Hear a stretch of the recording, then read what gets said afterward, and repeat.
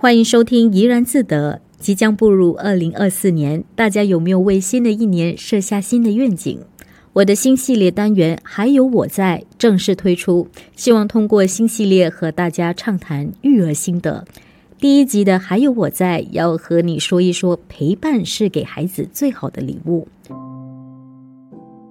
最近我在海峡时报 The Straits Times 看到了由 Ramesh William 撰写了一篇文章。他说到，现今有许多双薪家庭，夫妻俩都必须工作，回到家没有什么时间陪孩子。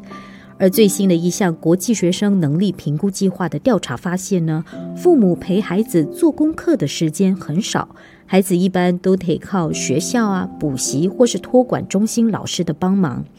而父母很显然的把大部分照料还有教育孩子的事外包给其他人。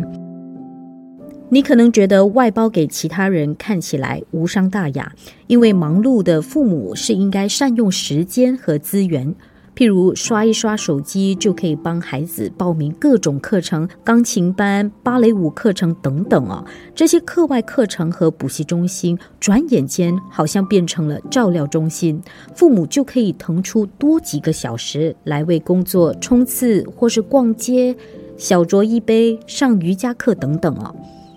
其实我常常思考一个问题，那就是如果夫妻俩把较多的时间投入于工作，没有多陪孩子的话，会不会对孩子的人格发展带来影响？西班牙的巴伦西亚大学的心理学院在2022年公开的一项研究显示，很多父母更侧重于把时间投入于工作，为家庭提供经济支柱，而较少关注陪伴的重要性，也不太关心孩子的情感需求。研究就发现，这样可能会给孩子的成长带来影响。海峡时报的作者提到父母亲不应该以工作时间长、工作很累为借口，没办法好好陪孩子。不过有些父母可能是因为被情况所逼，也有的是因为缺乏育儿知识。例如有的父母他们从小可能在一个缺乏父母陪伴的家庭中长大，他们长大后当了父母，很可能也会按照原生家庭的做法。那除了育儿知识和能力不足之外呢，也可能是受到社会传统观念的束缚，很多人还是认为母亲应该在家相夫教子，这也是很多职业妈妈的一大挑战但是印度尼西亚大学 IPB 的一项研究显示，爸爸的陪伴对孩子的性格有显著的影响。爸爸和孩子的互动会影响孩子的道德行为、正义、人性、智慧、决心、自制力和灵性，所以父亲的陪伴有不可替代的作用。我认为两者的照料都缺一不可长期缺乏父母陪伴的孩子，长久下来和父母的关系可能会渐行渐远。有一些孩子长大后形容自己和父母的关系像是室友而不像是家人，就是大家可能同住在同一个屋檐下，但感觉就好像是室友的关系而不是家人的关系。像是我的情况我平时得上课还有兼职工作，同时也要制作播客和数码内容，时间也是排得满满的。就像最近年底学校假期，我和先生就带了孩子还有爸妈一起去度假。那在旅途中，我还记得我们在槟城的最后一晚，我们叫了外卖，全家人就待在住宿里，坐在一起吃晚餐。刚刚吃完粥的两个宝贝其实肚子已经很饱了，但他们一看到大人们全部聚集在一块儿，他们自动上前说想跟我们一起吃。我们就吃着炒面和炒青菜，一起分享桌上的食物，吃得很开心。那我看在眼里，心里很感动，因为孩子根本不在意他们吃的是不是山珍海味，他们要的只是我们大人的陪伴。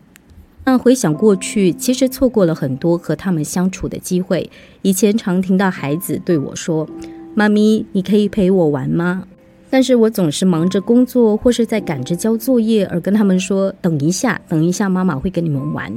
那即便陪伴他们呢，在陪伴他们的过程中也很容易受到手机的干扰。那你应该也会常常看到很多父母在游乐场陪孩子玩乐的时候呢，会时不时的刷手机，又或者是放学时候，你可能会看到一大批的帮佣接了孩子放学后就在祖屋楼下的游乐场。那父母们应该都还在上班。我觉得每个人的家庭情况都不同，我们不能一刀切地说这些是错的教养方式，但我觉得或多或少都还有进步的空间。父母们还是可以花更多的时间陪伴孩子，而不应该假手于帮佣或是依赖孩子的爷爷奶奶来照料。我相信你给的每一分钟，每一个拥抱，他们都会非常珍惜。即便每天只能陪他们做一件事，好像玩玩具15分钟，或是在睡前讲故事给他们听，只要是不受外界打扰，认真的陪他们，他们一定可以感受父母的真心，知道父母们再忙碌也会尝试挤出时间陪他们。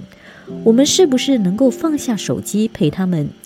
能不能减少把教育和照料的事外包给他人？童年短暂，转眼即逝，我们要好好把握陪伴他们的时光，在成长的路上有父母的爱，孩子不会感到孤单，对孩子的心灵和成长很重要。好了，这一集的 podcast 就到这里。我在 Spotify 出了一个问题，想听听大家的看法。问题就是，你愿意牺牲什么来花更多时间陪伴孩子？ A. 减少工作， B. 减少滑手机， C. 减少补习班， D. 减少和朋友社交。希望大家可以参与回答。而配合这次的槟城家庭游，我也制作了一个短视频，大家有空时不妨到我的 YouTube 频道观看。喜欢的话记得订阅 Subscribe。 如果你还想听听哪方面的内容，也可以发私讯给我。下一集的怡然自得记得锁定。